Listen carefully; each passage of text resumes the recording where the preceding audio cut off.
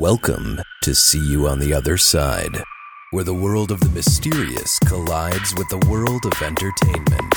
A discussion of art, music, movies, spirituality, the weird, and self-discovery. And now, your hosts, musicians and entertainers who have their own weakness for the weird, Mike and Wendy from the band Sunspot. So how was your Thanksgiving, Mike? My Thanksgiving was pretty good. It was baby's first Thanksgiving. Yeah, that's nice. Did you feed her lots of tofurkey? Yes, she ate. I put the tofurkey in the magic bullet, and that's all she ate. Oh, no, perfect. She pretty much stuck to baby food while I ate an entire tofurkey package. You did by yourself? In one shot, yeah. Oh, that's kind of gross. Yeah. It's the best part. I mean, the quantity, just the sheer quantity of. It's not that big. Like it says in the box it serves. Oh. It says in the box it serves 8, and I'm like, 8 Wizard of Oz munchkins, maybe. 8 very dainty light eaters. Well, not Wisconsin style. I mean, that's what they think about vegetarians. You know, it's always like, oh, well, he's a vegetarian, he must be healthy. It's like, nah, that's not really it. And but anyway, it was a wonderful Thanksgiving. I enjoyed the crap out of some tofurkey, a whole package. I liked it so much. Excellent. How was yours, Wendy? It was great, thank you. Also ate excessively. You ate a whole tofurkey too? No, I actually had real turkey. Okay. Not too much turkey, but for me the big thing is the side dishes.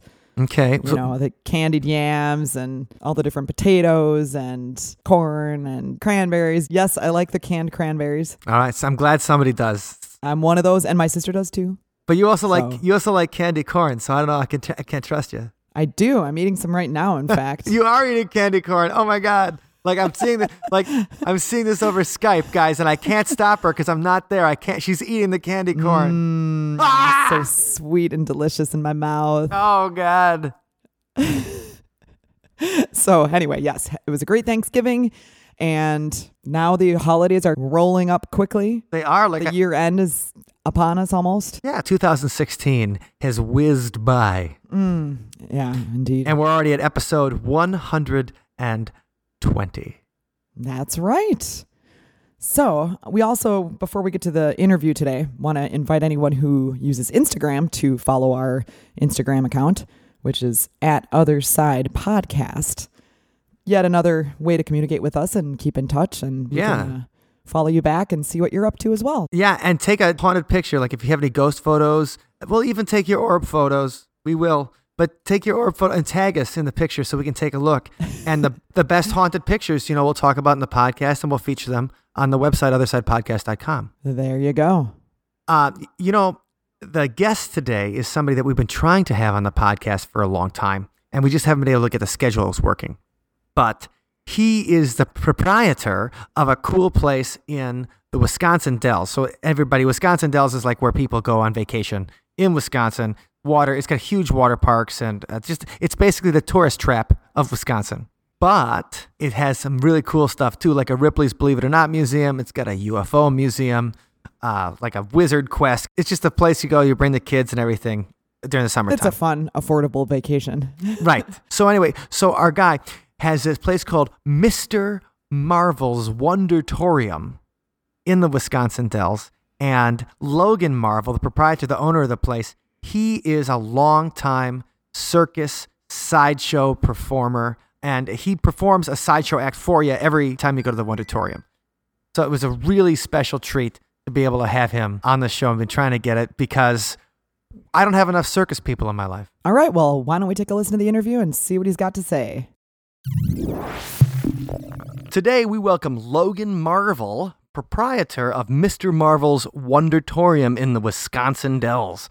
Logan is a sideshow performer, paranormal adventurer, and all-around Renaissance man. Welcome to the show, Logan. Thanks for hanging out with us today. Yeah, thank you so much for having me. And so, Allison from Milwaukee Ghosts, Allison Jorlin, is joining us today as well. Hello, Allison. Hi, everybody. Okay. Hi, Logan. Hello, how are you? Oh, I'm great. I'm just so excited to have you on the show. I'm excited to finally be on the show. Yes, we've been talking about it for a while, and let's talk about why we were interested in it. So, Allison, you have been to the Wondertorium. I have. Tell us a little bit about the things you can find there. Okay, well, I have had the pleasure stepping on Logan's neck and grinding his face into glass. Not once, but twice. Oh, that sounds And, excellent. it's a good time anytime I get to step on a guy's neck. That's how I know things are really happening. Right. So, Logan, real quick, how does it happen that someone can go to the Wondertorium and step on your neck into broken glass? Well, come down to the Wisconsin Dells. We're in downtown Dells, and we do a guided tour through a museum of oddities, and then after the tour, we do a live circus stunt show. And one of the most popular acts is broken glass walking.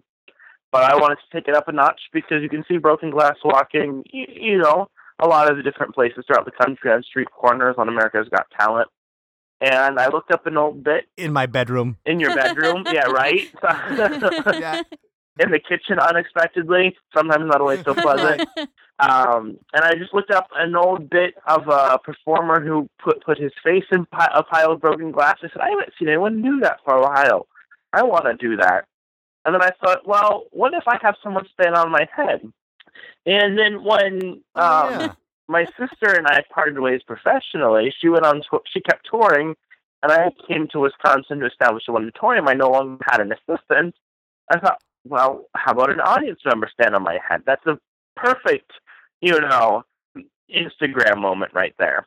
And so come out to the Wondertorium. Every show, somebody's going to stand on my head, and it could just be you.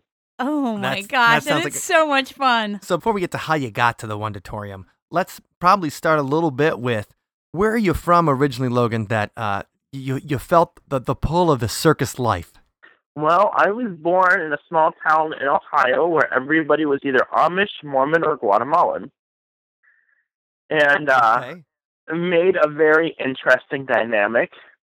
And from when I was little, my great-grandmothers lived next door to each other in a small town down the road called Caddis, Ohio. And my Aunt Mary was the adventurer in the family, and in reality, she probably had never left within 70 miles of the town. And I don't know how it started, but my Aunt Mary and I decided every fall, starting the age of 3, we would have Logan and Mary's Fair. And I learned magic tricks, and I trained the dog and the rabbit to get along with each other. We made carnival games, and that essentially became our family reunion. And everybody would come out once a year for Logan and Mary's Fair. And then I want to go to Logan and Mary's Fair. Right? It was a great time. So amazing. It sounds so cute. Yeah. Okay, go on. I want to hear more. So that went on. So I was 10 or so when my great-grandmother Wilma ended up passing away. And it just kind of never left.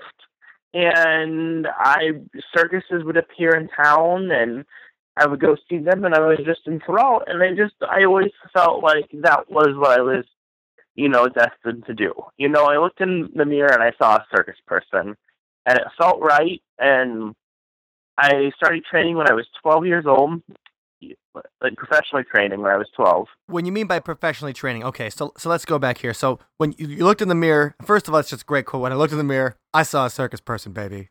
And so that's what you had to tell, it's like when you're leaving town or whatever, it's like, you knew what you were getting into when you got into a relationship with a circus person. But you look in the mirror, see a circus person, and you're thinking, okay, I'm going to go join. Now, Pinocchio could just get up and run away and join the circus. But how does a 12-year-old in Ohio join the circus? Like, where do you go? Who do you call? P.T. Barnum's dead. We want practical knowledge here. Right. So if you look in the mirror and see a circus person out there, listeners, how would you go and join up? So how'd you get involved? Well, there's no easy way to do it. Circus people essentially see the world in two halves. There's circus people, and then there's townies. And anybody who's not born to a circus is a townie, and they're highly skeptical of townies, especially people who are wanting to join the show, because lots of people fall in love with the romance of the idea of running away at the circus, but they get out there, and it's brutally hard. At times, borderline awful, and they don't last. So they don't like to waste their time in helping a new person. Sure. So I started training myself. When I was 12, I would stretch 4 hours a day because I knew I wanted to be a contortionist. And I stretched 4 hours every night. Like a yoga master. Right, exactly. And I would usually put in like 2 movies, and I would watch the movies as I was stretching. And then when the 2 movies finished, I knew, I was done. Are there any movies that are better for stretching than other movies? Like some movies, you're like, yeah, we have to know Right? this.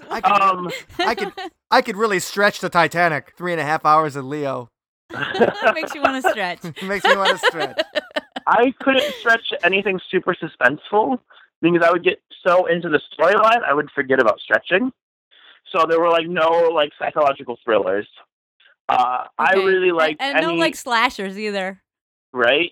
Anything that was movie musical, especially kind of a doll movie musical from the 50s, worked out really well. Because then I could kind of drift in and out and just listen to the music, and that was my preferred genre for contortion. You'd really stretch to Brigadoon. Or right, exactly. Oklahoma or the Music Man. Yeah, I don't know. The Music Man's pretty exciting. He said dull. Oh, okay. And things don't get dull in River City. That's true. So, okay. All right. So, 12 years old, you figure you want to be a contortionist. Yeah. Were there any particular famous contortionists that you were like, I want to be like that guy? Like, did you see a contortionist or something that affected you in a way that this is why my particular talent could be that I could put myself into a little box? Yeah. There were Daniel Browning Smith, who is a few years older than me. My first half of my professional life, we were very similar. We worked for a lot of the same venues, and I would see him on TV and internet, and I really enjoyed that he was both, a front bending and a back bending contortionist, which is very rare to see, because usually you're a female, that means your contortion's all based off of back bends, means it's easier for a female to do back bends. And then if you're a male, you're usually a front bend contortionist, which is things based off front bends, like putting your feet behind your head, things like that. And I really, really liked how he blended those styles. And then collectively, the entire nation of Mongolia.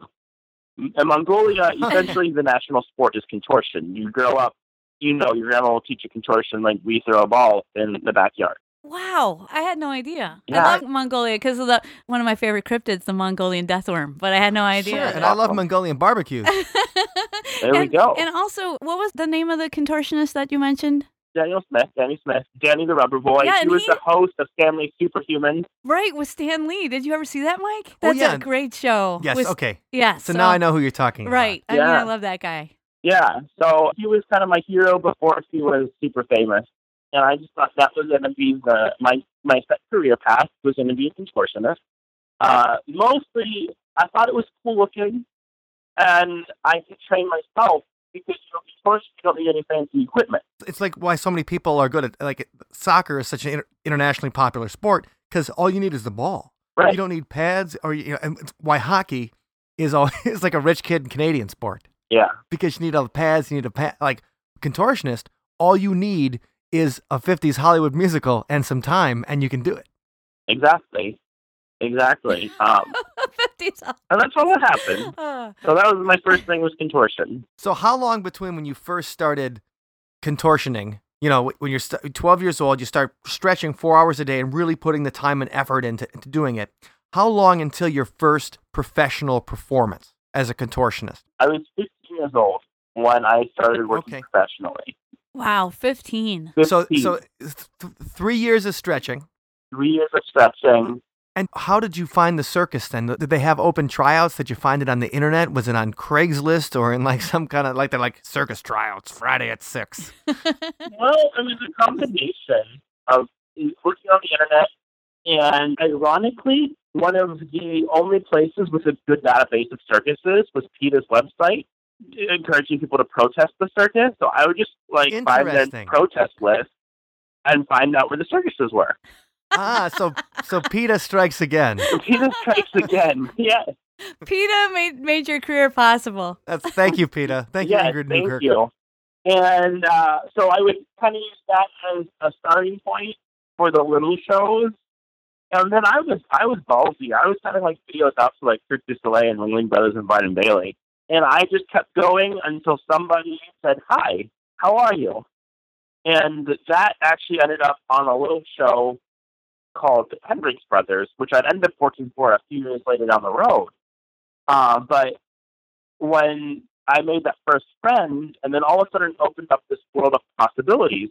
And he said, "Oh, my Aunt Myra does contortion, and then her, sisters, brothers, cousins, everybody in the circus seems to be related somehow, owns a show, and he needs help."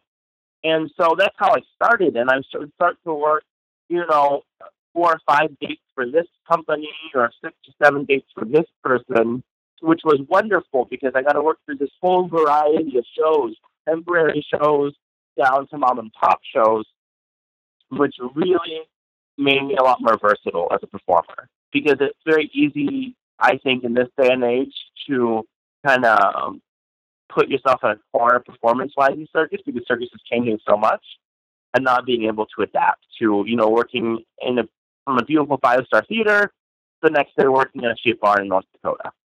You have to be able, if you want to make a living, you have to be able to take it all. To adapt. You got to be able to improvise if you're gonna be in the circus. You got to be cool with improvisation. And, if you're a contortionist, you got to be flexible. In so many ways. Okay, so 15 years old, your first professional performance with the circus. Now, you didn't actually just run away and join the circus, or did you? Did you? Kind of in between. It was a well-calculated runaway effort. That's what I always say. It took, thousands of hours of planning, and then I just kind of plunged into it. And with my parents' mixed blessing, and they kind of figured, let him go for 2 weeks. He's a lazy kid. He'll be back. Because circus is hard work. And I didn't mind it at all. I loved every second of it. Even swinging sledgehammers, or at one point I was living underneath a semi-truck, And no matter how awful or gritty it was, I just fell in love with it more and more. And the incredible people and the stories and the history that made it up. And, I've never seen a business where you can have your heroes. If you're into sports, LeBron James, or, if George Clooney's your hero, I've never seen a business where you can jump in the industry and then all of a sudden become friends with your mentors and your heroes like that. That's true. It'd be hard to meet George Clooney. And that's how the circus is. Well, let's get into some of those stories. I want to know about some of the people you've met and, anything circus lore related or paranormal circus lore related, even better. Well, I was going to say, what do you think is the top misconception people have about the circus? When you think about circus lore and what do you think is the number one thing that people ask you about the circus, and you're like, no, dude, you're totally wrong? The 2 things I get asked most often now are the animals abused, which I have never... The PETA connection. By PETA. And of all the years I've worked in circus and all of the people I've known, I've only ever seen one animal mistreated. Generally, and I'll tell you a story. When I worked for Ringling Brothers in Barnum and Bailey, they still traveled by train. And we were on our way into New Jersey. And one of the horses got colic on the train. They stopped that train in the middle of New Jersey, had a veterinarian out there, that horse off and in medical treatment, even though they knew they were not only holding up the railroad, we had freight trains behind us that could no longer get through, where we were potentially going to miss our opening window to get into set up on time to get this horse health care. Cut to when we were in Mexico, and a goat farmer threw a rock in and hit a Chinese performer in the head. They were told to suck it up. Those animals were treated 10 times better than the people were any day on almost every show I was on. I think, people worry that anytime an animal is involved in performance, there's the potential for abuse. But what you're telling us is there's also the potential for kindness and for relationships between the humans and the animals. Completely. All right. So that's the first thing, is that animal abuse is not as widespread as you'd be led to believe. And what's the second thing you think is the biggest misconception? People always ask, do you get paid? And I don't understand how they think we make a living if we don't get paid. That, we just go up in a town and people just throw food at us or give us gas, which would be wonderful. But people don't see it as a legitimate career or a legitimate art form. So they assume that, you're not getting paid or you're pulling something shady to make money. And that's a pretty unique American problem. Throughout most of the world, in Europe, South America, circus is very well regarded. Almost In Europe, it's like the opera or the ballet. And in South America, it is the event. And not only is it the event, you might have that thing as an event 10 times in 2 months. It's not uncommon for, a South American city to get a new circus every week. And you will go to every new circus every week. I can see that. Like, oh, you get paid? Yeah, I get paid. Otherwise, how does Logan feed himself, man? Well, even my own family sometimes. This was maybe a Christmas or two ago, and I had an aunt who said, "But what are you going to do? You really need something else." And I just thought, I've done circus since I was before I could drive. And and it's still supporting me in one way or another. And I looked at her and I said, "What did you go to college for? Did you go art?" And I said, "How's an art degree treating you at Morgan Stanley? Are you enjoying your life?" And that kind of shut her up. Right. Like you tell people, like, my backup plan is dying penniless and still happier than you. That's how you shut them. That's exactly right. Okay, so Logan, you're traveling with the circus. You get involved. You get in there. You're canceling people's misconceptions out. Mm-hmm. And what's your favorite piece of circus lore or something that you discovered when you were like, I can't believe this is true? When you first heard the story, you were like, holy cow, I understand the other side now. Maybe that's a little too much. But I think one of my most just awe moments was I was sitting at a Chinese buffet with a bunch of performers. But, I was surrounded by people who were 12th generation circus, 17th generation circus, 5th generation circus. And at that moment, I think it was the first time I realized just the power of circus. That it is such a powerful art form that it can captivate a family for the last 17 generations. And everybody still works there. And I can't think of another family in another business that has been in the business for 17 generations. Yeah, that's an interesting thing. 17 generations. Mm-hmm. And a generation is generally thought to be like 30, 20 years. 30? 20 years, yeah. So 20, 30 times 17. Right, so that's back to the old country. Wow. That's circus back to the old country. That's exceptional. Yeah, and a lot of the families come straight from the court jester still. Yeah, and at that moment, I realized that I had something very important in my hands. And not that I'm the only person protecting the art form. I'm not saying that at all. But I think everybody who is in the business, whether it's circus or sideshow, they have a very important mission to keep it alive for the people who gave their lives to this art form before us. And especially in sideshow, that's kind of my specialty. Right, and let's get into the difference between the circus and the sideshow. Yeah. So people think of the circus, they think of the big top, they think of the elephant standing on 2 legs, crushing his man to death. They think of Siegfried and Roy getting eaten. No, but they think about that 3 rings and stuff like that as compared to the side. So what traditionally is a sideshow? So a sideshow started in the form we know of it today in the late 1700s, the early 1800s. And it was wealthy people having collections in their house. They would travel the world, or they would know people would travel the world, and they would have shrunken heads in their house, or paintings, or musical gemstones, or a meteorite. And then people started to charge admission to their houses. And then the Dime Museum was born. And these were the first public museums. And that's where the sideshow format was really perfected. The first public museums are based on collections that people had in their homes. Right. And so they die, and then they'd leave them, and they kind of create the museum. Like, I discovered that when I visited the British Museum for the first time. It was like, so the British Museum was originally just like a collection in some dude's house. So it was like a bunch of antiquarians that got together. Yeah, and he's like, okay, and let's create this. So what we think of as this cultural institution really just came from a few people who were interested in the first place. And you're saying that, so this is how sideshows developed as well. Right, yeah, because those first public museum facilities, often called dime museums today, all these other wealthy people's museums start to try and outdo each other. And they bring in novelty entertainers. They bring in the fire eaters, the sword swallowers, the bearded ladies. And the Dime Museum was born. Then P.T. Barnum came. People always think of P.T. Barnum Bailey Circus. Circus came very late in his life. He was famous for being a museum man when he was alive. And he ran the American Museum, and he perfected that format He had beluga whales in the basement with bearded ladies eating fire under dinosaur skeletons, and a Broadway show on the top floor of the theater. And early circuses started to notice these museums, and they started to carry the museum with them. And that's how the Circus Sideshow was born. Okay, so it's like a traveling museum of oddities. Right. Yeah, and it's changed quite a bit. So this is happening when we think about P.T. Barnum.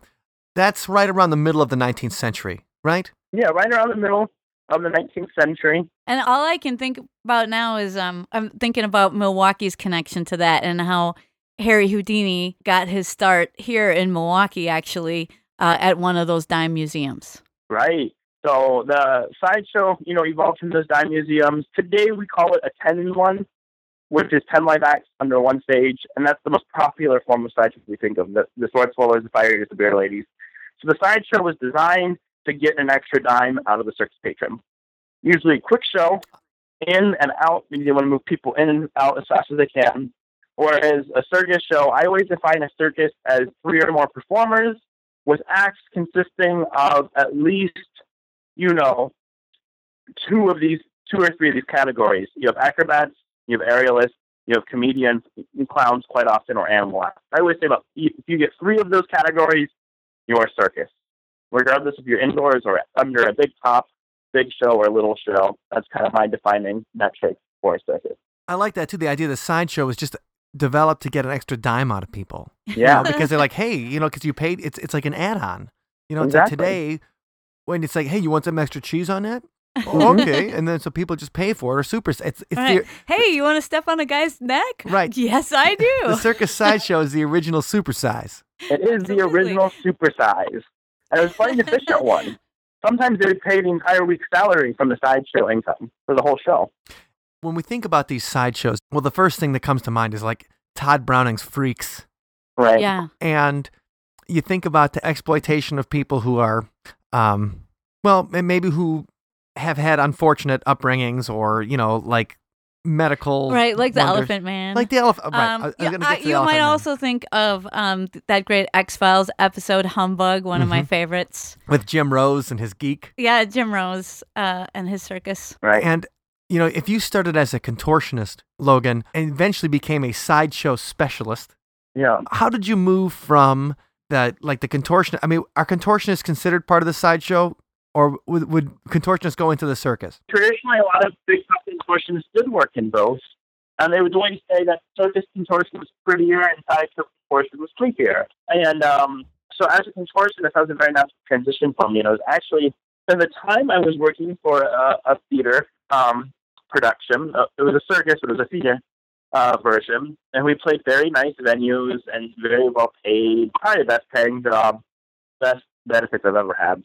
But I was kind of burnt out. I was kind of sick of contemporary circus. And I answered an ad online on sideshowworld.com. I didn't even realize sideshows were still a thing at this point. Or that there was a sideshowworld.com, right? I am going to immediately. That's right. Immediately after the podcast. All right, guys, everybody to sideshowworld.com right now. Yes, it is a treasure trove of information. And I saw there was an ad, on there that Ward Hall, whom the name meant nothing to me at the time, was looking for performers for the next year. And I called him. I said, this is my skill set. Could you train me to do a sideshow? And he goes, well, I can't train you next year, but if you get here in a couple of weeks, I can train you. That's what I did. I left early and joined up with him at the Ohio State Fair. Wait, so you ran away from the circus to join the circus? I did. In the sideshow. That's great. Exactly. And we were rolling up to level. it. And my father was driving me, and there was a big top on the ground, and a little midget man who looked like he was 120 years old standing there. And I said, that is my new home. Like Billy Barty or something like that. Just like, welcome, Logan. It was very similar. It's not far off. And that was, turned out to be the worst paying job of my life and the hardest living conditions, doing 20 shows a day. But I loved it. 20 shows a day. Woo. 20 shows a day. And that was on a good day. In the Minnesota State Fair, we pumped out 35 shows a day quite often. It was brutal. Oh, wow, those Minnesotans work you to the bone. I was there 2 years, and when I left there, I was in 7 of the 12 acts. during that 30 times a day. And Ward Hall, who owns it, he's regarded as the king of the sideshow, is the last of the old-time sideshow owners. Well, let's talk about some of the people that you've met. I want to hear more about that. Or even the people who are, I guess, are there famous sideshow people? Like when I think of famous sideshow people, the only people I even know about are the people from the Jim Rose Circus. Right. You know, as being a 90s teenager, like that was something because it was on Lollapalooza and everything. So I'd be interested to know, like, you've met the stars of the sideshow. Like who are they? Yeah. What I'm very blessed that I am alive when I am, because I know the modern sideshow, if you want to call them stars, it'd be a sideshow star today. But I was also meeting the last of the old timers before they were passing away. And two of my very favorite people, and actually my earliest memory of television, was Dad watching a documentary about Priscilla the Monkey Girl and Emmett the Alligator Skin Boy. Oh, I remember Emmett the Alligator Skin Boy. Yeah, and they were married, and I don't remember how old I was. I couldn't have been very old. I was 3 or 4, and my dad was watching it. And I just thought, how could somebody be half alligator and half man or boy? I thought, who would marry an alligator? That's a good point. It was completely bewildering to me. And so they billed themselves as the world's strangest married couple. And Emmett was covered in thick, reptilian-like skin from head to toe. Very handsome. His face, you wouldn't, if he had long sleeves and pants on, you would think he was a TV news anchor. And his wife, Priscilla, originally born Priscilla Rother after she was adopted, I guess. Rother was her adopted name. But she was billed as the Monkey Woman, and she had a beard and 2 rows of teeth and hair all over her body. And they fell in love at a young age. Did she have lycanthropy? Not lycanthropy. I forgot what the actual condition is called. But it was mistaken. People think that maybe the idea for werewolves came from that. I know that she's not a werewolf. Right. But there's the Mexican aerialists, the Mexican trapeze family, and everybody has that. Even the kids have the big beards and stuff like that. Right, absolutely. And so I was thinking that Priscilla might be that too. Right. I don't know her medical condition. She very easily fits in to that, general definition. But I don't know if medically that's actually what caused it. Okay. And they had 2 children between them, but they were the happiest married couple, I think, in all of history. Priscilla used to joke with him and say, Emmy, think I'm going to dye my hair blonde and shave my beard off tomorrow. And he'd say, Priscilla, if you do that, I'm going to walk out on you. I fell in love with you the way you are, and you'll stay that way till I die. And she did. She kept that beard till he passed away, and she promptly shaved it, but she kept her end of the promise. And, she died a few years after him, but I still say she died of a broken heart. She would just, they had a little house in Gibtown, Florida, which is where most sideshow people lived, and she would turn on their old 1930s and 40s music, and she would just dance even without him, just like they did every night. Oh, man. Well, that's a wonderful story. And so that's a couple that you got to meet when you got involved in the sideshow. Yes, I was very fortunate. I met them when I was younger, before I was even interested in it. And then I got to meet Priscilla. I got to re-meet Priscilla as I was getting involved in the business and becoming interested. Emmett passed away in the late 90s, her husband. And they were wonderful. And then I always kind of see them as the old guard of human oddities. And we have this whole fantastic new guard of physically wonderful people, physically different people who are joining the sideshows again. Because that did disappear for quite a while. I worked with the girl who taught me to walk on broken glass, little Crystal. She stands only 27 inches tall. Oh, 27 inches tall. Is that as tall as Vern Troyer? Or, the guy that played Mini-Me, and now he's on TV and stuff like that. Like he's that same kind of, like, totally small. Like 27. Yeah. Like, even beyond what General Tom Thumb was, right? I don't know what his height was. Right. I remember her telling me she wasn't a midget or a dwarf medically, that she had another unrelated condition that stunted her growth. But she didn't actually suffer from a form of dwarfism, which I find fascinating. But she's super skilled as a performer. Escapes from little straitjackets and swallows balloons and eats fire. And that's awesome. Yeah. And that's another misconception about sideshow. People think you just walk in and gawk at people. When, generally you're going to see somebody do something incredible with a whole lot less than you. Like Jeannie Tomei was born without a lower half, and she would do one-arm stands and do somersaults across the stage. And so you would see the best of the human spirit of these people overcoming all kinds of odds, doing things that you can't even do necessarily, and they have a whole lot less body, or sometimes a few extra pieces. Really, and that's what I find so inspirational about Sideshow, was that the magic is still there. It's people believing in themselves so much, that they're going to learn to juggle, a soccer ball from their 3 legs back and forth. Right. That's an awesome thing to say, too. Like when I was talking about, when we think of the Sideshow, we think of the Elephant Man. So you're just exploiting somebody with unfortunate circumstances.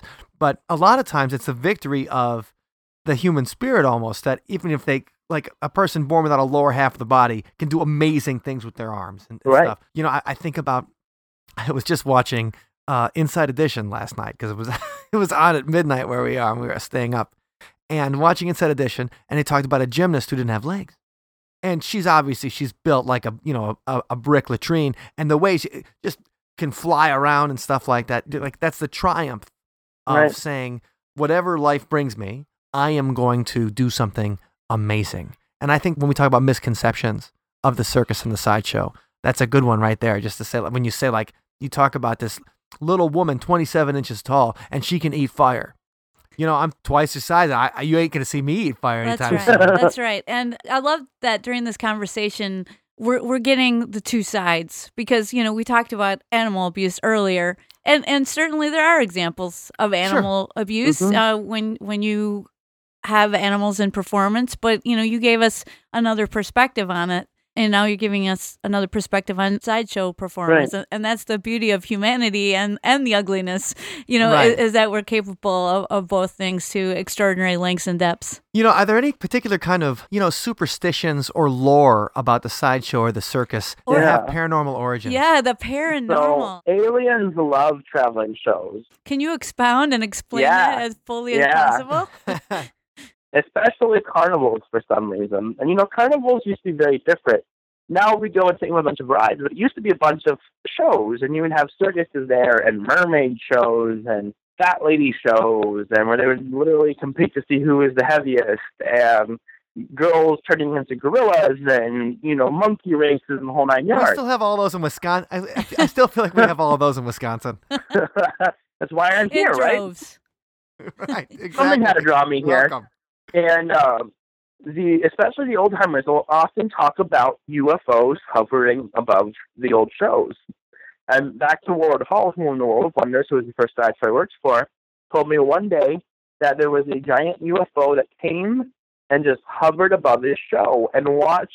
Now, outside of the Sideshow, we have a little stage out front where there's free shows to entice people to come in to buy a ticket. And it just hovered there, watching what was happening. And I don't know if that these other beings are just fascinated by this transient lifestyle. And I feel like maybe there's some kind of, maybe they feel like they're kindred spirits if they're transient going through the universe. And we have these beings on the earth that are just bouncing from place to place. Or maybe they just want a good show. Who knows? Right. Or maybe they just see the tent as a target. Right, like, maybe. Hey, look at this. Look at this thing. Land here, guys. Right, well, exactly. What about alien abduction? I mean, because you would think, if they're really studying the population, they would, want some variety in their subjects every once in a while. Right. And, what I think next abducting someone from the Olympics, it's hard to get a more physically fit specimen in the circus. You look at some of those trapeze artists, and that's a pretty good test material. Or, I don't know, maybe they want some exotic sex slaves with some weird abilities. Who knows? Right. That's like what, you do. If I'm trolling the universe, that's what I'm looking for. Yeah, okay. So show folk or like theater troupe, I mean, nobody is more superstitious than theater people.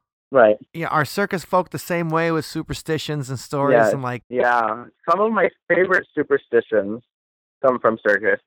And like if a bird flies underneath a big top, someone's going to die. Oh, that's nice. You're right. Yeah, it's super pleasant. The idea if a bird flies into your house, that means death. Yeah. Well, okay, so a bird flies into the big top. And I think when I was reading a little bit of your bio, Logan, aren't you an expert on people that have died at the circus? I love dead people. I have dead people in my house, both physically I have some mummies and stuff, and then I'm pretty sure this house is full of actual spirits. And I think, of the reason people have been attracted to Circus for 2 millennia now. You know, we started to see ancient Romans and slaves beat each other to death or be mauled by lions. Was it lets us get close to death without experiencing it ourselves. You know, it's the jaws of the lion. Like the head in the jaws of the lion is totally a thing. Yeah, we're not necessarily beating slaves to death anymore, thankfully. But when you see somebody jumping off a pedestal 50 feet in the air, hoping their partner's going to catch them, or going in that cage of 12 lions and tigers, or shoving a sword down their throat, you're watching people risk life and death in front of your eyes. And sometimes, you know, I know aerialists. One of my old bosses, Elvin Bale, he was a daredevil, and he's paralyzed because of an accident gone wrong. When he was up in the air, he would hear people yelling, "Fall!" And people want to go and see what death is like without, you know, having to get close to experiencing it themselves. That's interesting. I mean, first of all, if I was the guy doing that aerial maneuver and somebody yells "fall," I would find that guy later and punch him in his face. Yeah. That's a funny thing, too, though. It reminds me of a story of the song Jump by Van Halen. So I always thought that the song Jump was like about a happy thing. Jump! Right, yeah. No, really, David Lee Roth said that he was watching the news and there was a guy on the ledge in Los Angeles. And he goes, there's always somebody in the crowd that says, "Jump, do it.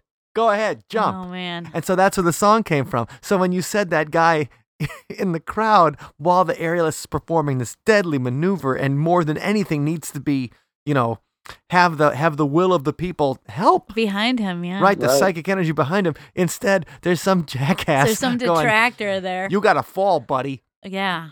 Yeah. So that's the whole range of humanity there, you know, that we've been talking about. From the best to the worst. That's right. But yeah, so the idea of being able to put your head in the lion's mouth and surviving is again about the triumph of the human spirit, right? Right, but it's also how close can we get to the edge, and there's a thrill, and I think people see. I mean, that's why we love trapeze. That's why we love, you know, people taming lions. You know, because these are fierce, crazy, unknowable animals that we think of. We think of them as wild. So that's skewing towards the paranormal, I would think, because, you know, the unknown, the other, you know, the animal. The fact that or the fire, you know, the fire and the rings, you know, the primal aspect of life, the shadow side, that you're coming very close to it, and emerging victorious. Well, Logan, have you had any kind of experiences when you're working in the circus? Have you in particular had any experiences that you can't explain? Well, I think this is the first time I've ever publicly told this story. Hey. All right, an exclusive. Yeah, we were driving in Michigan, and I was following the elephant trailer, and we were jumping into Cadillac, Michigan, I believe it was. It was in the middle of the night, and to this day, I've never been able to explain it.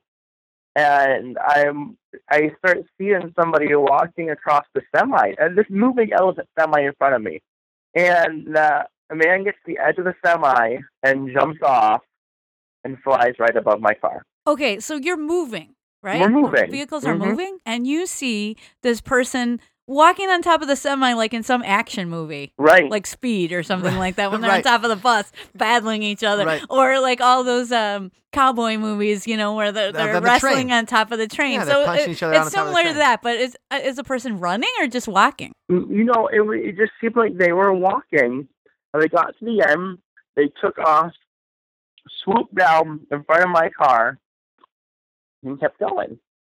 And I immediately slammed on my brakes and swerved off the road. So Jean-Claude Van Damme is flying in front of you. So is this like a Mothman type creature, or this is the only like thing wings? I can come up with is the Mothman.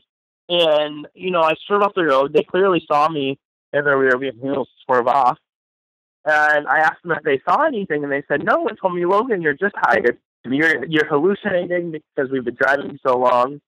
And maybe that's the case, but I've never felt anything so real before. And then when I told my mother, she pretty much wanted to commit me to a psychiatric ward. But I really think that there was some being, entity, I don't know if we were just in the middle of his flight pattern, was fascinated, or maybe it was some kind of guardian angel. But, there is a whole history of flying humanoids. And where was this? What area of the country? Cadillac, Michigan. Cadillac, Michigan. Okay, that's right. And so what did the person look like? I mean, what can you recall? Yeah. Did he have acne? Was he good looking? I mean, if he asked me out for a date, I probably would have said yes out of curiosity. Right, of course. Absolutely. We all would have said yes. I'm like, all right.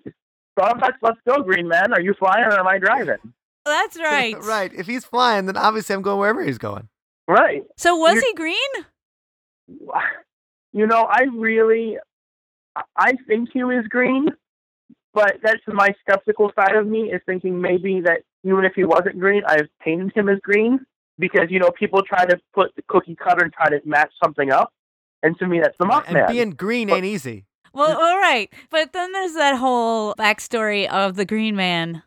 The bride of the May Queen. What time of year was this? This would have been in the spring of 2011. Beltane. There we go. Right, you saw the Oh my Green Man. gosh. You saw the Green Man and he flies. Nice. Is there anything the Green Man can't do? So that's amazing. The thing that sticks out to me vividly to this day was his eyes were just glowing, and they were huge. And I just felt completely exposed. Like, I felt like he looked through me entirely. And what color were they glowing? They were like a reddish glow to them.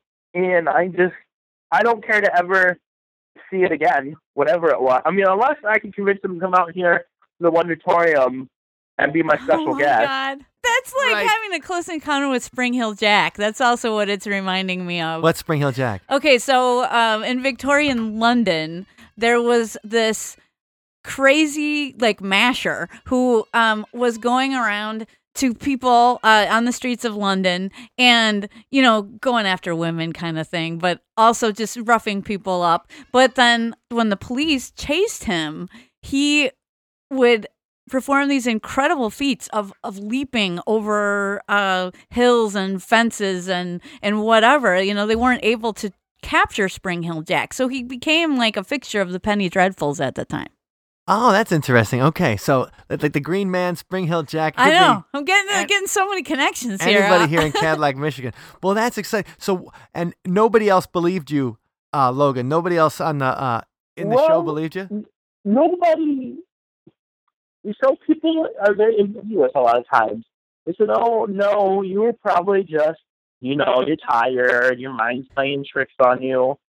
But in the next breath, they would go and they would talk about how these beings have visited shows there were shows, and so they were trying to discount me, but at the same time, they wanted to believe because of the stories, they've been brought up with and the legend of these beings following these shows, especially these show families from Eastern Europe. They were chock full of, all these superstitions and legends. So what kind of beings would follow the show? So we got, possibility of a Spring Hill Jack type character. Or a UFO. Maybe Fae, maybe alien. We don't know. Maybe. Could be the same thing. Yeah. But what other kinds of creatures have been seen by circus folk or sideshow folk? Well, carnival people have always been very convinced, a lot of the old-timers, because we work sideshows at fairs a lot, and those old-timer carnival people come up and tell me that the old sideshows would have shapeshifters. Ooh, a shapeshifter. Yeah, they would say that a lot of them were Native American shapeshifters, and that's how they performed the miraculous transformations in the actual shows. So there's a history of skinwalkers being part of the show. Yeah. Or at least, legend. Right. Well, an interesting connection there, though, is we were talking about Harry Houdini before. And, Sir Arthur Conan Doyle actually thought that Harry Houdini was real magic. And he's That's like, right. no, you're real magic, baby. You Don't know it. deny it.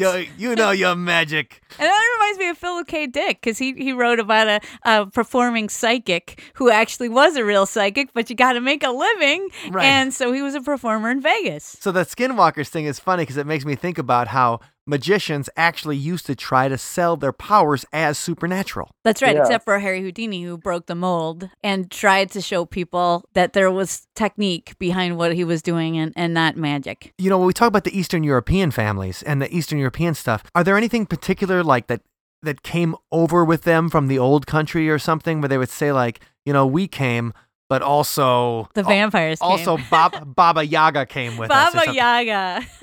Well, there was one family who claimed they had a ghost that came, or a spirit named Lavinia, that followed with them, and they thought that she was living in one of their trunks. And they had these old fake steamer trunks, just like you picture, show people having. And they said that this Lavinia was actually an opera star in Romania. And, especially in Europe, it was very common to have, opera singers and acrobats all on the same playbill. It was very, vaudeville before vaudeville was vaudeville. Sure. And that they said that she loved performing, and so that her spirit kind of stuck with their ancestors who had worked with her, and she will follow them around. And what I find striking about the story is people who worked on shows with them that weren't related to them would once in a while, because they knew they were, Romanian descent, be like, hey, this Romanian girl Lavinia was over by the ticket box looking for you guys. And they would all have the same description of this girl, and she was short, about 4'11", and a long black, ponytail with pale skin and beautiful blue eyes. And that she was somehow showing herself intentionally, or maybe, accidentally. She would get excited, and she would just kind of, make herself known to all these other show people that had no idea of these stories until they told, went back to the family, said, Lavinia, this Romanian girl is looking for you. And then they said, oh, don't worry, she's been dead for 300 years, or however long that was. Oh, that's great. Oh, that is an awesome story. Encounters with Lavinia. Yes. Yeah. So tell us, I want to hear more about the shapeshifters. I just can't help myself. All right. So whatever details you have there, please share. Yeah. So one of my favorite, stories, and it wasn't even that great of a story. It was just a guy, some old carnies are just, they are characters. Like this guy, Confederate flag tattooed across his chest, probably 70 years old at this point, married to a young 24-year-old black girl who worked games, just full of, how does that work? Confederate paradox. Flag, and then right. Yeah, Mm-hmm. paradox. Yeah. He's a states' rights Confederate. He's not a slavery Confederate. He's all states' rights. All right. Right, I got exactly. And he walked up to my ticket box one day, and we were all just kind of sitting out in front of the ticket box because it was a really slow day. It was in Elmora, Indiana. And he goes, there used to only be two types of people in sideshows. Homosexuals is how he pronounced it. Homosexuals are those Indians who would change into the beasts. Wow. And I had looked around at my show, and I think 4 of my 5 casts were, homosexuals. Like, well, things haven't changed that much. I'd say that they were, once again, Native Americans. They all went back to Native American shifters. Every carny story I ever heard. There was one young lady who would turn into a panther during the show. And now... Cat people. That's like Manimal. Well, that's like the cat people with Isabella Rossellini, too. Oh, yeah, or the original Val Luton's cat people from 1942. I'm sorry, go on. The pop culture references are flowing, and we can't help ourselves, but tell us more. That's awesome. No, I enjoy it. And he said that, as they would show up throughout the towns, bizarre maulings of livestock would happen. And that he was always convinced it was her. And because, they would be in Maine, and sheep would be mauled at the neighboring farm and it looked like, a tiger or a panther or something had ate them. But obviously we weren't having panthers in Maine at that point. Right. And he was very convinced that she was just kind of hiding out in the sideshow, and she was some bloodthirsty shapeshifter. And in the story, he was back and forth between if she was actually some kind of like vampire Wolverine type of hybrid that was just bloodthirsty and hiding out and turning into animals to go attack. And then kind of his little, her redemption in his mind, there was a big carnival / town person fight on the Midway, just quite frequent. And that the panther had shown up on the Midway. So it's like a rumble? Yeah, and you know why there's a rumble? It's because it's so darn hard to get a stuffed animal in those in the fair games. Like, and they're all rigged against us, so the townies just go nuts and riot. Normally, I would say it's just your garden variety townie prejudice, but if it's on the Midway, I can tell you exactly why. And it's because you thought you hit 3 balloons in a row with your dart, and you still didn't get the damn bunny. Right, and it used to be even more. There used to be so much more just sliminess in the carnivals. There's an old carnival family, and this was only in the 50s, I think, where the daughter worked in the girls' show. And, they used to have these strip shows that traveled the fair circuit. And her husband, who was the manager, would sell keys to her trailer for after teardown to all of these guys to come and, have a one-on-one session with the beautiful dancing girl. But what they would do is they would pull their trailer out before the fair would leave, so all of these guys would show up with keys that they just paid, I don't know, $5 for or whatever, and the girl would be gone. I love that, though. Right. Yeah. They deserved it. Yeah, they called the townies marks because it was Right. And they would say, and I don't know how, I've never done the research and if this actually happened, but I would always say it's because they would have people going through the crowds and they would mark people with chalk on the back or whatever that they thought would be easy pickpocket targets for the pickpocket or whatever scales they were running. So tell us more about the Rumble on the Midway. Yes, let's go back to the Rumble on the Midway that the Panther showed up at. Yes, so there was the big Rumble on the Midway, and just full out people beating the out of each other. One of the game joints got knocked over, and it was starting to turn pretty brutal. And he said that this Panther showed up on the Midway and set all the townspeople just running. They weren't going to get mauled by, this Panther, especially when there had already been blood spilled and, blood in the air. And that as soon as those townspeople left, that Panther turned around and walked right back to where it came from. And he thought it was this woman who, she turned herself back to the Panther to kind of save the day, didn't want anyone to get killed, didn't want any problems on the Midway, didn't want, the fuzz there. To cause any and problems. Put herself out there. And, the whole idea of cat people, so there's that movie, Cat People, but there's also lore about were-panthers, and, some of it even going back to 19th century, early 20th century England. Yeah. Mysterious Universe, a podcast favorite of ours, did a whole segment on cat people being seen in some kind of, ancient mystical tradition of turning into cats. Well, I would love to see a sideshow where somebody turns into an animal. Right. Now, was that cat person, what heritage was she of? He said she was Native American. So she was a Native person. Yeah, and I've never, that I can remember at least, I never heard a Carney story talking about, some type of shapeshifter that was not a Native American. They were always Native Americans. So no Eastern European werewolves? No, I had never heard of that. That's interesting. So the idea of the shapeshifters and the skinwalkers in the sideshow. Besides Lavinia, so let's finish it up on what do you think is your favorite ghost story or paranormal story that has to do with the Big Top or a sideshow?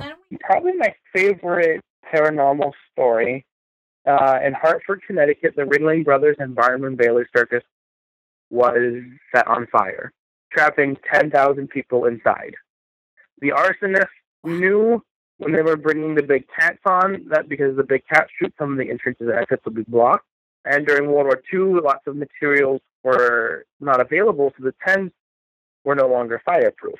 Yes, because of rationing, right? Right, exactly. And trapping 10,000 people. And hundreds, mostly children, perished in the fire. Who torched the place again? Like, why it was did they, never 100% confirmed. I believe it was someone traveling with the show. Maybe a few weeks prior, someone burnt down the menagerie tent in Cleveland, Ohio. And I think he was testing it out. But it was somebody traveling with the show, I'm pretty sure. And so people were jumping on these bleachers trying to get out. And there's a group of children who swore they saw an angel open up the sidewall and let them out. And what is kind of interesting, I think, is that none of those kids had ever, not that anyone went super public with their stories, but they spoke at various Circus Day conventions and things like that. And none of them ever changed their story. It was just one of the most consistent in the details of how the angel looked in the whole 9 yards. Well, how did the angel look? Can you give us a little bit more Yeah, details? they said Green, the angel... green with red glowing eyes. No, green with red glowing eyes. That's No, the Green Man. they said the angel, they couldn't quite tell if it was a man or a woman. It was very ambiguous sexually, or gender, I should say, not sexually. Yeah, androgynous, yes. Yeah, you figure an angel doesn't have the junk. Right. Right. That makes sense. But they all said it was about 6 foot, 6'5", and never to appear to have touched the ground. And I said it was just an absolute glowing. And the one lady I got to talk to towards the end of her life, and she said it was like the show touched by an angel, where they'd light up their head, but it wasn't only, his or her head lit up, it was the entire body. Wow. She was one of the witnesses, and you actually got to talk to her? Right, yeah. And she said that, thank goodness that angel was lit up, because the tent was so dark from smoke and chaos. Even if that angel was standing there, I don't think we would have saw him without the light. Wow. And then my second paranormal story with that fire, they had these steel tiger chute pieces that people were blocking the entrance. So people were literally piling into them. It was a stampede and getting pushed and trampled. And I worked in a house museum that had one of the pieces of tiger chute there. And you would take pictures of it, and you would see all kinds of images pop back. Sometimes you just get thousands of orbs. I know orbs are controversial in the paranormal community, if they're actual, if it's a being or not. You get all kinds of orbs. You would get pictures of almost things that look like faces back. And anytime people use any ghost hunting equipment, whether it be like a Ghost Meter Pro, just like, super advanced equipment, anytime it went near that fence, everybody's ghost equipment would go bonkers. And there was so much energy left there. So a tiger chute is where the tiger would come into the tent. Right. So today we push them in rolling cages. So the tigers will have a big enclosure outside, and you put them in essentially giant dog carriers on wheels, as I call them, and we push them. That wasn't always the case. You'd have the tiger enclosure outside, and they would literally build like a steel cage tunnel from the tiger enclosure into the big tunnel. And that's how they moved the tigers in, how they moved the bears in if it was a caged bear act. So it wasn't a structure that you could easily take down. It wasn't super tall. It was probably maybe only 5 feet tall, but a 5-foot steel structure with tigers, it wasn't something easily scaled either. And so the tigers would come through, and so this is the place people were trying to escape through, and we still have a piece of it, and then we take a picture of it. That's when you see the orbs and faces. So much energy from that catastrophic, tragic event is imprinted onto the tiger chute. That's right. That for some reason cameras can pick up traces of that energy. And then other paranormal equipment, like it sounds, like it's giving off EMF, which wouldn't make sense unless it was electrical. Right. And it's a piece of metal, right? Is it metal or what? Yeah, it's just metal. Yes. And it was almost.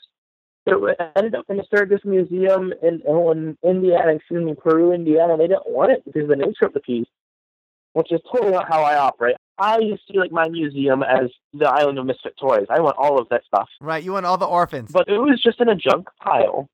And then... so did you get it? Do you have it? I did not get it, unfortunately. The Al Ringling Mansion in Baraboo has it, and they rescued it. Oh, so you can go see it in Baraboo? You can go see it in Baraboo. I don't know if it's still on display.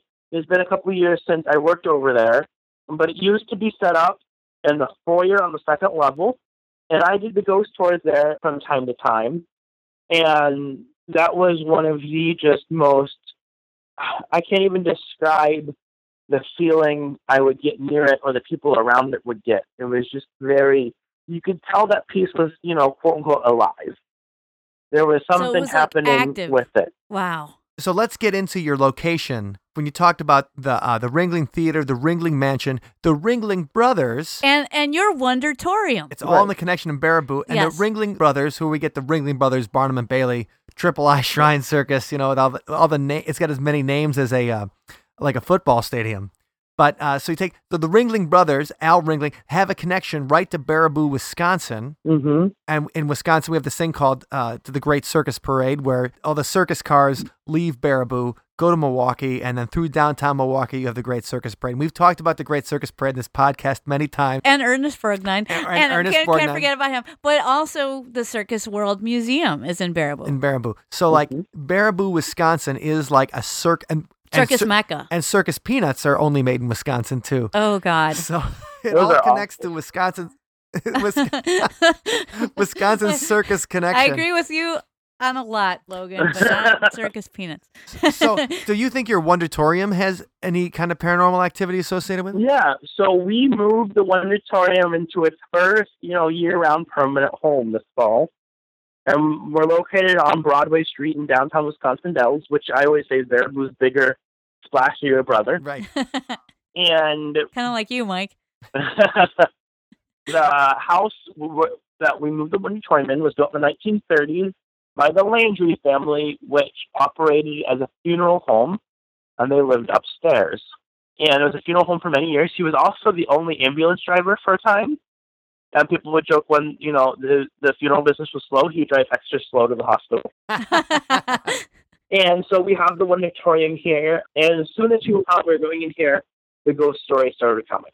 And I thought, oh boy, what are we getting ourselves into? Oh, you love it, Logan. Come on I do, now. but when if you're putting your life's work in the facility, that, maybe there's some That's angry true. ghost rumbling around. It's a little... You don't want there to be any phantom fires.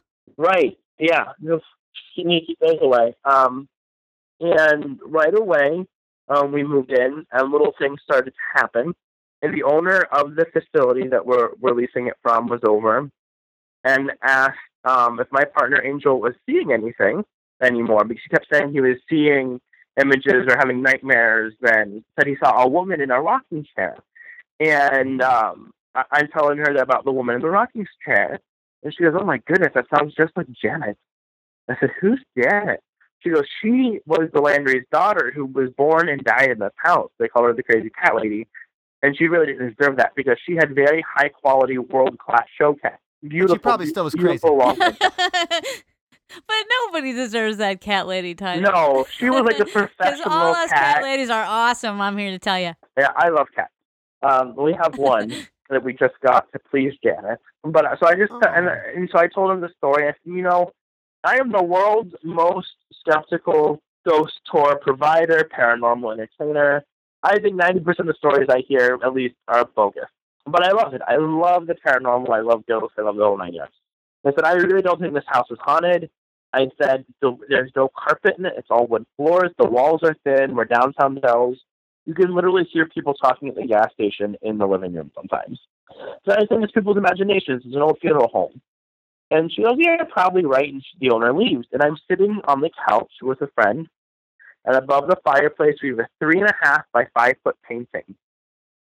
And that painting lifts off the wall, flies out about 3 feet, and comes crashing down. Yeah. And you saw it straight on, right, Logan? We saw it. I saw it straight on. And, if it would have just fallen off the fireplace, the painting side would have landed face down.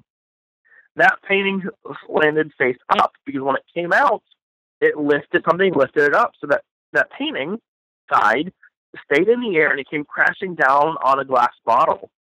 And it put a hole through it. And you can still see where it's punctured, outwards. And so was it hovering for a moment? It I hovered. feel like somebody lifted it. It lifted. What was It that, literally Logan? looked like somebody took one arm, on each side of the painting, pulled it off the wall like you would do it, and then she lifted it up and just dropped it in a fit of rage.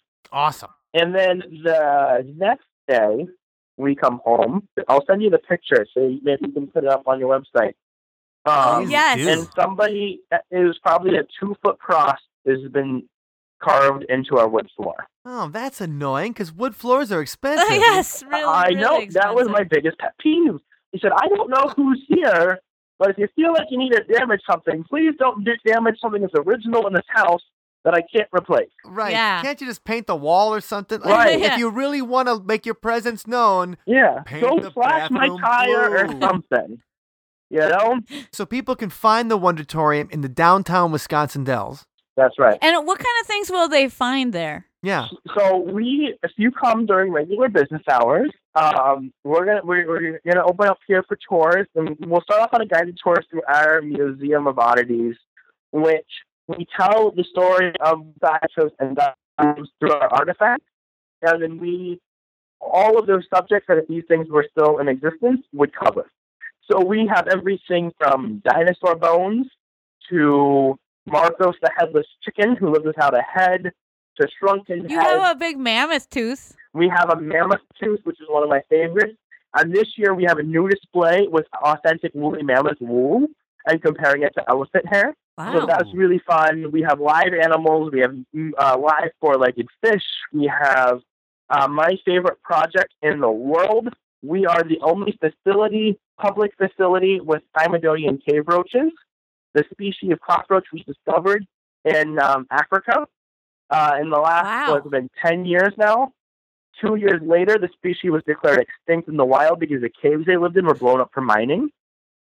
Being cockroaches, most zoos have no interest in them, unfortunately. I keep trying to get some zoos to take some on. Hey, how about 4th grade classrooms? Yeah, I will send some up. I have some in a classroom in Eau Claire right now. Oh, that would be great. Yeah, they're wonderful. They're beautiful. Let's keep them alive. There's only 4 or 5 private breeders of them than ourselves, keeping the species alive. So we have it's very rounded museum tour. Then after the museum tour, you sit down, and I'm going to do a live show for you. Maybe you'll stand on my face, like you did, Allison, in Broken Glass. Yes! I eat fire.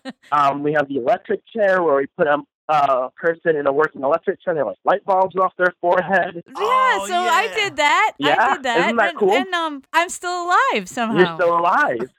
Well, we think you're still alive. Who knows? Right. Maybe. Yeah. Right now I'm learning to juggle ping pong balls in my mouth to do kind of an alternative juggling act. So that tour lasts, the whole thing about an hour, and then afterwards you're free to roam around.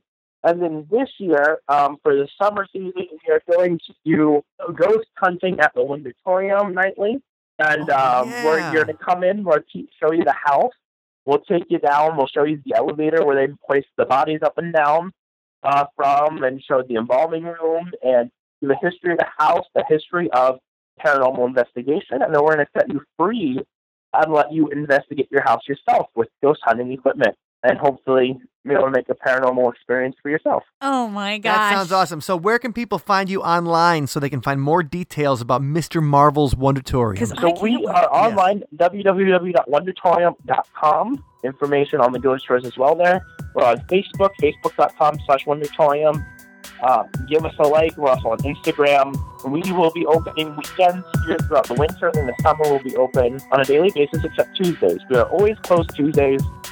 Always have been, always will. Don't come on a Tuesday. All right. And so everybody, you can also find a link to Logan's pretty awesome Mr. Marvel Wondertorium in the Wisconsin Dells. You're going to be able to find that at the show notes for this episode at othersidepodcast.com/120. That's othersidepodcast.com/120. Logan Marvel, thank you so much for your fascinating time today. Next time we do an interview, we're going to do it in person at the Wondertorium, and we're going to take it to ourselves. Oh, I can't wait. Logan, we just love you. Love you to bits. I love you guys. I can't wait for you guys to come up here and see everything. What a pleasant guy, that Logan Marvel. Yeah, and what an interesting person to talk to. Unlike any other person I've ever heard you interview. Right, yeah, I think so too. Like, we know a lot of musicians who be like, oh yeah, it's kind of like running away and joining the circus. Kinda. But, I mean, he really did run away and join the circus. Yeah, and to hear that perspective was just very interesting. So, Logan, thank you for being on the show. And Allison, thank you for being on the show. And I look forward to checking out the Wondertorium. That's right. We're going to have to do a field trip to the Dell sometime where you can step on our necks. Definitely. Yes, for sure. So the song this week, we were putting together some stuff. We were thinking about that whole feeling of running away, joining the circus, escaping. And if you have a choice between living that standard life of quiet desperation or running away, joining the circus, and being part of the freak show, well, I tell you what we do here anytime. This song's called I'd Rather Be a Freak.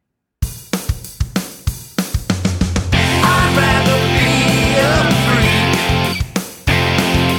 I'd rather be a freak.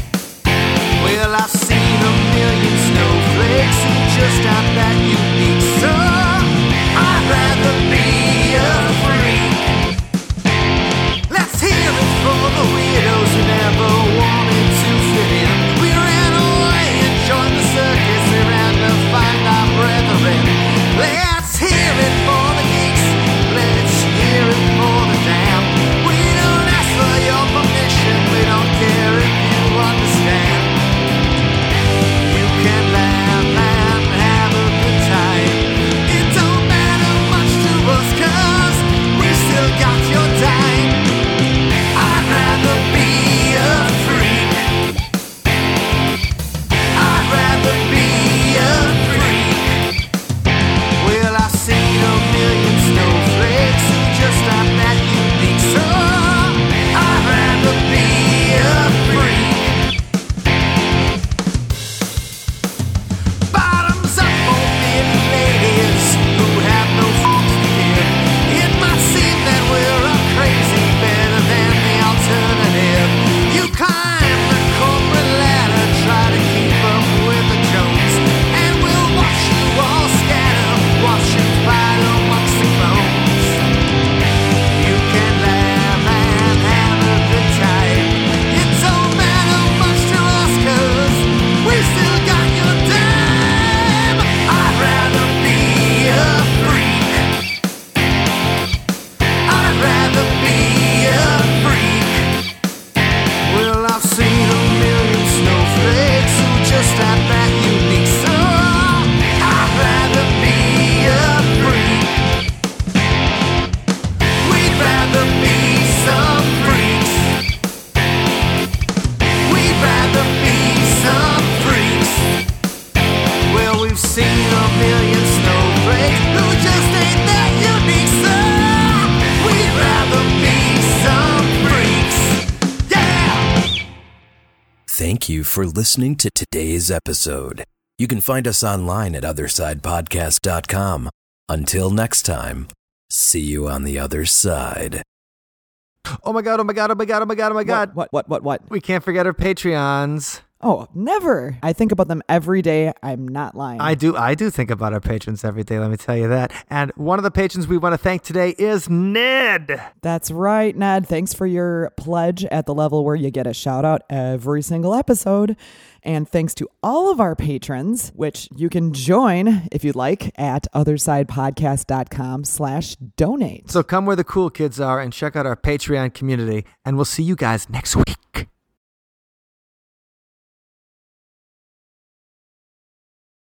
Yeah, I don't know. The Music Man's pretty exciting. He said dull. Oh, okay. And things don't get dull in River City. That's true.